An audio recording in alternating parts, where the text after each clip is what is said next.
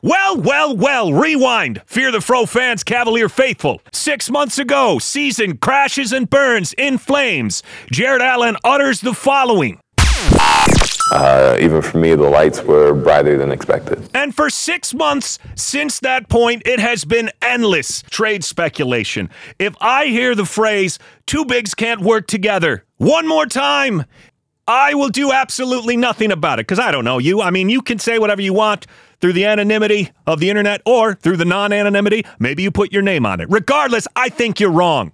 And we now have an 11-game sample of Jarrett Allen proving that fact. 19 points, 13 rebounds, 4 assists, 67% from the floor, multiple 20-10 games. We've got 4 of them, including the 24-23-6 game. The best part of all of that, the Cavaliers have won 8 of those 11 games, with the only losses coming to the Bucks, the Raptors, barely, and an end-to-end drubbing from the New Orleans Pelicans. We all have to feel exceptionally good about this Cleveland team, because as of right now, with this 3-game winning streak, we are up to the 5th seed in a virtual tie with the New York Knicks, who we've split this season series against. And while their next game is almost certainly going to produce a victory against the Portland Trail Blazers, we get a bit of a layoff, and then it's Paris to take on a very overcomable Brooklyn Nets team, one that seemingly has regressed from last season to this season, including their lead player, Mikal Bridges, who the second half of last year looked like an all-NBA caliber player. In fact, this year, he was a most improved player runaway in the preseason, and he has backslid aggressively. But before we dive into the future, let's talk about the present and what we witnessed today. The Cavaliers, I forgot. I'd be remiss if I didn't play you my latest creation, which you probably have already heard because I released it on the YouTube page for the Fear the Fro podcast. But this is an anthem constructed in the wake of absolutely stomping the Washington Wizards 2 games in a row. A recreation from the great Bill Withers. We're going to hit this, then we're going to talk some Spurs. If you want to just blow through this song, hit the 30-second skip button like 4 times. It's about 2 minutes long. Yeah, they had a sign up that said LeBron won Kuzma his ring. I said, without LeBron, Cleveland would be shit. Insecurity is loud. Like, you know that you're there to try to get a contract. You're probably not even a third star really on a good team, because if you were, the Lakers would have kept you. When I look upon the schedule, ooh, Washington. and the Wizards hit my eye, Should be an easy win. I'd rather try to storm the Capitol than watch this Kyle Kuzma guy. He sucks! When I look at Poole, abject failure, hollow stats are all I see. To be confident and not delusional is a real skill. Playing next to Kuz, Straight trash, homie. option A, who should be D. I'm almost 3 times better than you, boy. We'll have our way. Win today, win today, we'll win today. Win today, win today, win today. We'll have our way. Win today, win today. It's a win today. Win today, win today, win today. When a rebound, it goes up for grabs. Misses. Another offensive rebound. Gafford will not pull it in. Like, these are all things that are facts. When he hears Unseld say, "Hey, box out!" What? He walks to the recycling bin. That's a responsible citizen. The Pistons may be bad. At this point, it's like, don't be that team. I believe this team is worse. This looks disappointing. Time to pack it in. I'm done. When is the draft? Load this season in a hearse. Sell the tickets. They're dream killers. The Wizards burn the cash, then get smashed. Play like ass, finish last. Burn the cash, then get smashed. Play like ass, finish last. Burn the cash, then get smashed. Play like ass, finish last. Burn the cash, then get smashed. Play like ass, finish last. Fear the Fro joint. Throw the hammer down. Little long on that. I'm sorry. I almost forgot, but I put a shitload of time into making the music video for that doozy. So I hope you check it out. I hope you subscribe to the YouTube page as well. Now, back to the Spurs game. I'm sorry. I should have warned you before to skip ahead 2.5 minutes. But, you know, it's 2024. It's a new year. New mistakes will be made. Really, I only have one goal here. My goal was to get this far and still have a virgin asshole and never have sucked a penis. So I've succeeded in at least half of my goals so far this year, which is pretty good. What? 50%, I would be an elite three-point shooter. So not bad. Anyway, in the first quarter, this matchup had all the makings of a letdown. And maybe that's just me catastrophizing, but after two just devastatingly awesome wins against the Washington Wizards, it would not be unlike the Cavs to come into this game overly confident. There was some signals from the Spurs that I thought were particularly troubling. One of those was, in the last week, we have seen a discussion about minutes. We saw Wemby try to check himself back into the game. They've been playing him on a minutes restriction. It seems as if, after that Milwaukee game last week, the pressure was going to be on Popovich, if you can even put pressure on a coach the ilk of Popovich, to play Wemby a bit more. More specifically, though, there was one minor move which I did not think was a good signal in terms of the tank agenda of the San Antonio Spurs, and that was putting Tre Jones back into the starting lineup. Much of this season has been dedicated to this experiment of trying to run Point Sohan, who, while I like him as a player, he is not a point guard. So going with the less flashy, less heavily invested prospect that you have in Tre Jones, certainly I think that's more likely to lead to wins. And I think there's a certain silent concession by teams around the league that the bottom four is pretty well cemented. And since the bottom four all end up with the same NBA Lotto odds, I think we're going to see in the second half of this season that some of these teams actually make an effort to play more winning basketball, because you are going to have to aggressively work to outsuck the Pistons, the Spurs, the Washington Wizards, and even the Charlotte Hornets, to that matter. It may be a race to see who finishes as fourth or fifth, but I think it's pretty safe to say that the San Antonio Spurs are going to be amongst those teams. While Tre Jones may not be as glamorous, to me that signals an idea that, okay, who wins the race to the bottom is really irrelevant. We're all going to end up with the same lotto chances, so we can try to take a step forward and maybe play something more resembling that of winning basketball. And certainly, back-to-back 18-point games in these two games in which he's logged over 30 minutes. I think it's a good sign that he'll probably get to continue in this role for at least a while. So, coming off the gates, it wasn't just that the Cavaliers came out flat and listless, it's that Devin Vassell came out on fire, made his first 4 shots, was pacing the way with 9 points. He finished the first quarter with 12 points and began the game 5 for 6 from the field. Wemby wasn't the story in the first quarter. In fact, he got 2 fairly early fouls, and there was a couple of plays that could have even resulted in more personal fouls, but Wemby went down with just 4 minutes of action, and we did not see him again until the second quarter. That, to go along with the fact that our starting unit just did not have it.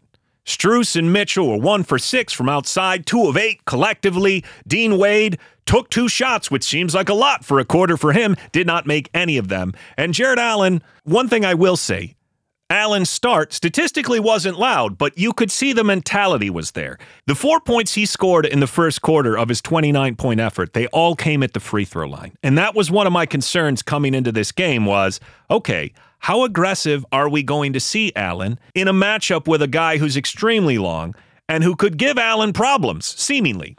Though he finished with 5 blocks, most of those came against our bench, Merrill and Levert specifically. Only 1 against the Fro tonight. Meanwhile, Jarrett Allen, who was held without a block for the entirety of the first half, he may not have got 5 blocks tonight like Wemby, but the one he got, I would trade all 5 of the other ones for. Because Wemby gathered a loose ball in the middle of the lane with his right hand, dribbled behind his back, which got Allen spinning. It seemed like a certain dunk, but Allen recovered by spinning entirely away from him. Counterclockwise, a complete 180, elevated, and met Wemby at the rim to send him packing. Not only will that highlight live on well beyond Jarrett Allen's career in the NBA, but this season, Jarrett Allen is collecting the heads of some of the most elite big men in the game. I want you to consider this. Now, we've seen plenty of good performances from Jarrett Allen. There are 5 in particular that jump out to me. There's the Denver Nuggets victory over Nikola Jokic. He only scored 15 points and had 5 rebounds. But he held Jokic to just 18 points in an effort that I thought was one of his best of the season. Then there is, of course, the big victory over Joel Embiid and the Philadelphia 76ers in overtime, where Jarrett Allen went 26-13. He played great in that loss to the Lakers, where he faced off against Anthony Davis. And, of course, we saw his 30-point outing against the Milwaukee Bucks, a team with Giannis, a team with Brook Lopez, and then there was tonight, 29-16. Take that 5-game sample against 5 bigs I think we can all agree are elite-level bigs. Wemby, Giannis Lopez combo, Anthony Davis, Jokic, Joel Embiid. Do you know what his numbers in those 5 games are? What he averaged? 24 points, 12 rebounds, 4 assists. Do you know what bigs have strung together an 11-game stretch as effective as Allen just has? Allen over these last 11, 19, 13, and 4, since the Garland and Mobley news broke. Do you know who has strung together 11 games averaging 19, 13, and 4? Well, it's only 3 guys in the NBA outside of Jarrett Allen, and all of them are definitive All-Stars or MVP-level players. There's Giannis, who has done it 1 time. There's Jokic, who's done it a whole bunch of times. He's really good. He just seemingly is clockwork in that regard. And there's Sabonis. Even Joel Embiid, who admittedly is not achieving this feat simply because he's slightly shy in the rebounding capacity. Over his last 10, he's doing 37, 13, and 5. So I do love slandering Joel Embiid. But in this case, he just missed this achievement on a technicality. But that list, Giannis, Jokic, Embiid, and Sabonis, those are the who's who of high-usage, offensive hub big men. Now, can Jarrett Allen make the All-Star game? I wouldn't count on it. Simply put, we know what he's doing. The world is going to know what he's doing. But the best path for Jarrett Allen to end up in Indianapolis, it's not going to be the fan vote. Donovan Mitchell, the only Cavalier showing up on that. His hopes have to be in an injury withdrawal from a guy like a Joel Embiid, where the coach gets to pick the replacement, because he is one of the elite centers in the East. Sadly, the center position is not one that gets a lot of acclaim in All-Star balloting. But I do think he is putting together a good case to be the call-up if the Cavaliers continue to ascend up the standings, and he proves to be the pivotal piece during this 11-game stretch. Because I think it's fair to say at this point, Donovan Mitchell has had some great games. Sam Merrill has had some great games. Caris Levert has vaulted himself back into the 6th man of the year conversation during this injury-riddled stretch. But Jarrett Allen is the single most impactful Cavalier during this run, and the fact that it's going to continue much of this month is a good thing for his own personal agenda. Now, speaking of the All-Star balloting, there's something else that warrants attention, and that is the shameful performance of the New York Knicks fans. For as loud as they are, you look at the Eastern Conference ballot, and nowhere to be found are the New York Knicks. Jalen Brunson.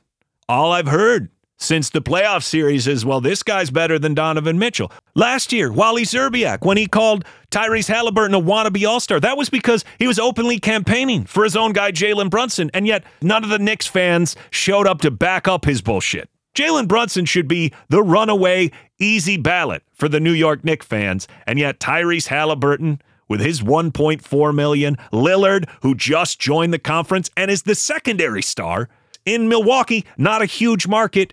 Trae Young, he's always kind of a fan favorite. Donovan at 4th, Tyrese Maxey at 5th, and then Jalen Brunson. Nearly half the votes of our own Donovan Mitchell. I'm almost 3 times better than you, low-key boy. That is a shameful display from the New York Knicks fans. Julius Randle didn't even make the top 10 in the front court. There's not a Knick to be found. LA shows up. LeBron James is the leading vote getter for everyone, and Anthony Davis is 4th. You have Austin Reeves in the top 10 for guards. How is it that a fan base as large as the Knicks seemingly is does such a piss-poor job of representing for those guys when it comes to All-Star voting? Your team sucked! Tweet that! Now, I'm about to transition away from Jarrett Allen, but I hope, and you know how I feel on this, it's beyond the fact that the name of the podcast is Fear the Fro. If we get rid of Allen at some point, I'll rename it, I'll keep it moving. I'm a Cavs fan first and foremost. But there has not been a bigger answer to the questions we were left at the end of last season from any player on this roster than Jarrett Allen. I still have my doubts about Donovan Mitchell and Darius Garland working together or what we can achieve in that. I mean, I still have answers that I need to see. But one thing I don't need answered is that Jarrett Allen is immensely better than people have realized here or have given him credit for, and that he has subjugated his game massively. And I'm heartened in some regards, because while I feel like the catastrophizing after the Knicks series went too far in the negative, the Jarrett Allen scapegoating has just shifted onto his front court partner. And in this case, we've gone from, quote, we'll never achieve our ceiling unless Evan Mobley is our best player, to Jarrett Allen is better than Evan Mobley. And I'm not even going to have that discussion. My sincere hopes is that I have Twitter rabbit ears, and that is a vast, vast, vast minority of this fan base. Watching people take success from one player and then weaponize it to smash our own players. It's not about, you don't always have to be positive or negative. I get that. But why aren't you living in this moment where we've won 8 of 11 with a skeleton crew? And it's not unique to Mobley. It's happening to Levert at the moment. Yes, you heard that right. Caris Levert, a man who's vaulted himself back into the discussion for Sixth Man of the Year in his last 6 games, giving us 20 points, 6 assists, and 3 rebounds a game, and doing it on 50-43 splits. Yes, there's people who are upset that he stands in the way of Craig Porter Jr. garnering legitimate, consistent rotation minutes. Why do you do that? What enjoyment do you get out of that? When you go to a restaurant, do you order a nice glass of wine, have a lovely meal with your significant other, and then walk to the bathroom and drink out of the toilet? Why do you want your fan experience to be taking a positive and then focusing on a negative? Oh, I'm sorry, Craig Porter Jr. didn't get significant minutes because Caris Levert was in the midst of another 20-point outing, a 17-point second half. Why do you do that to yourself? We have a subset of just pieces of shit, a cabal of misery, a consortium of turds in the punch bowl. It's a cabal. It's a consortium. I have seen 3 separate discussions, 2 of which I've alluded to here. The Mobley slander, the Caris Levert hate. Those ones are ones where I just don't understand what people are watching. The third one, the only one I would even humor because I think it comes from a good place. The idea that it's going to be a tough decision to make when we're at full strength, who gets minutes between Merrill and Craig Porter Jr. While I don't hate the discussion because I think it's a productive conversation that's largely positive, one thing I will say is I don't think it's a particularly difficult question. Sam Merrill is that guy. There is no iteration of the Cavs where Levert and Merrill are going to lose usage here in the short term. Levert has proved that he should be the primary scoring punch off the bench and the secondary creator for that bench unit. The things that I've noticed over the course of this time are, 1, his rapport with Tristan Thompson, who, as our backup big for the time being, at least, is going to be in a position where you want those guys out on the court together. Also, when people close on Sam and he isn't able to pull quickly, the favorite recipient of passes from Sam is George Niang. Sam Merrill has set up 11 made 3-pointers for his teammates. 7 of those are from George Niang, who seems to be a favorite recipient of passes from Merrill. So maximizing their time on the court together seems something that we should be trying to do. And there are several very positive lineups that feature Sam Merrill and Caris Levert. Consider this: Jarrett Allen with a spacing lineup of George Niang, Sam Merrill, Caris Levert, Max Strus. That's a plus 28 at the moment. That same exact lineup, except you swap Strus and Craig Porter Jr., it's a minus 26.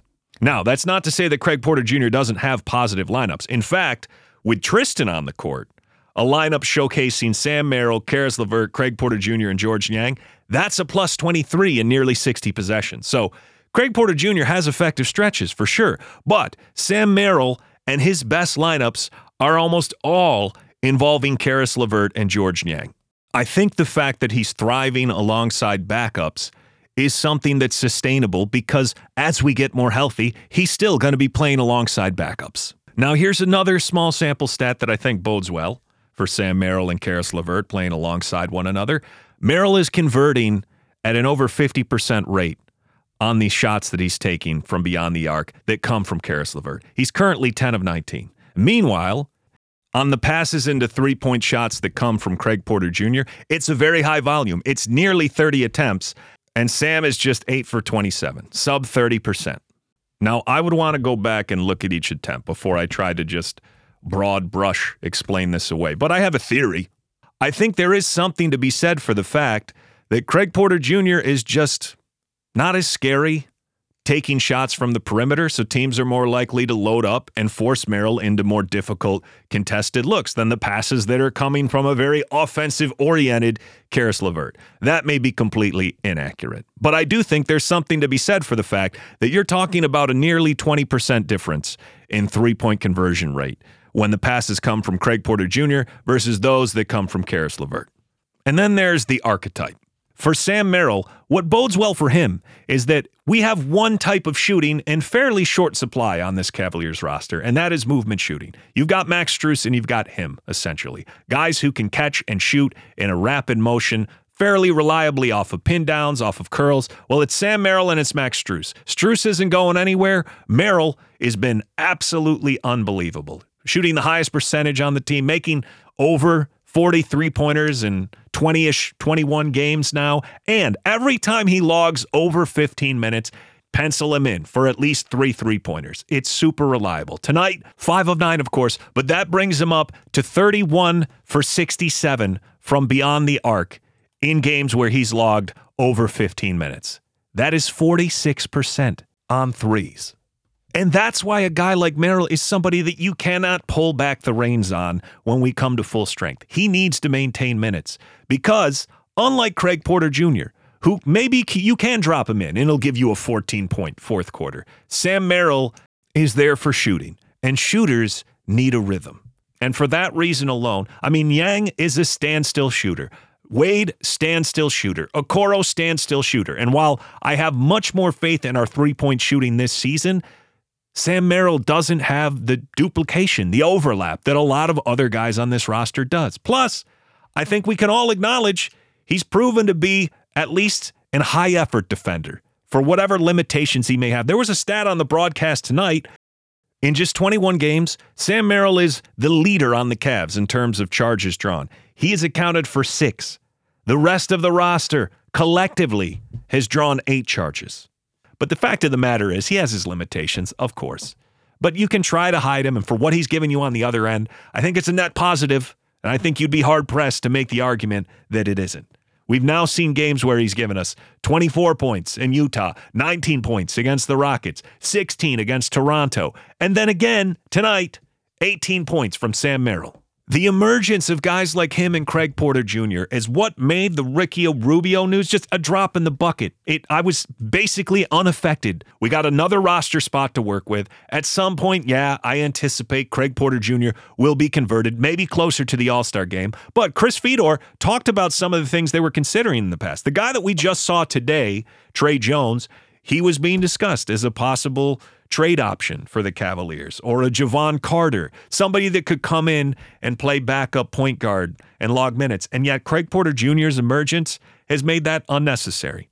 Now, my hope is you take none of this as slander of Craig Porter Jr. I think he's been excellent. But it's more to speak to what Sam Merrill is doing, which is nearly unprecedented from a guy who goes from completely out of the rotation to one of the highest volume three-point shooters on the roster. Now, we all love Emoni Bates, absolutely murdering people in the G League. Just this past end of the week, he had 38 points, 8 three-pointers. But look at what's happened on the main roster.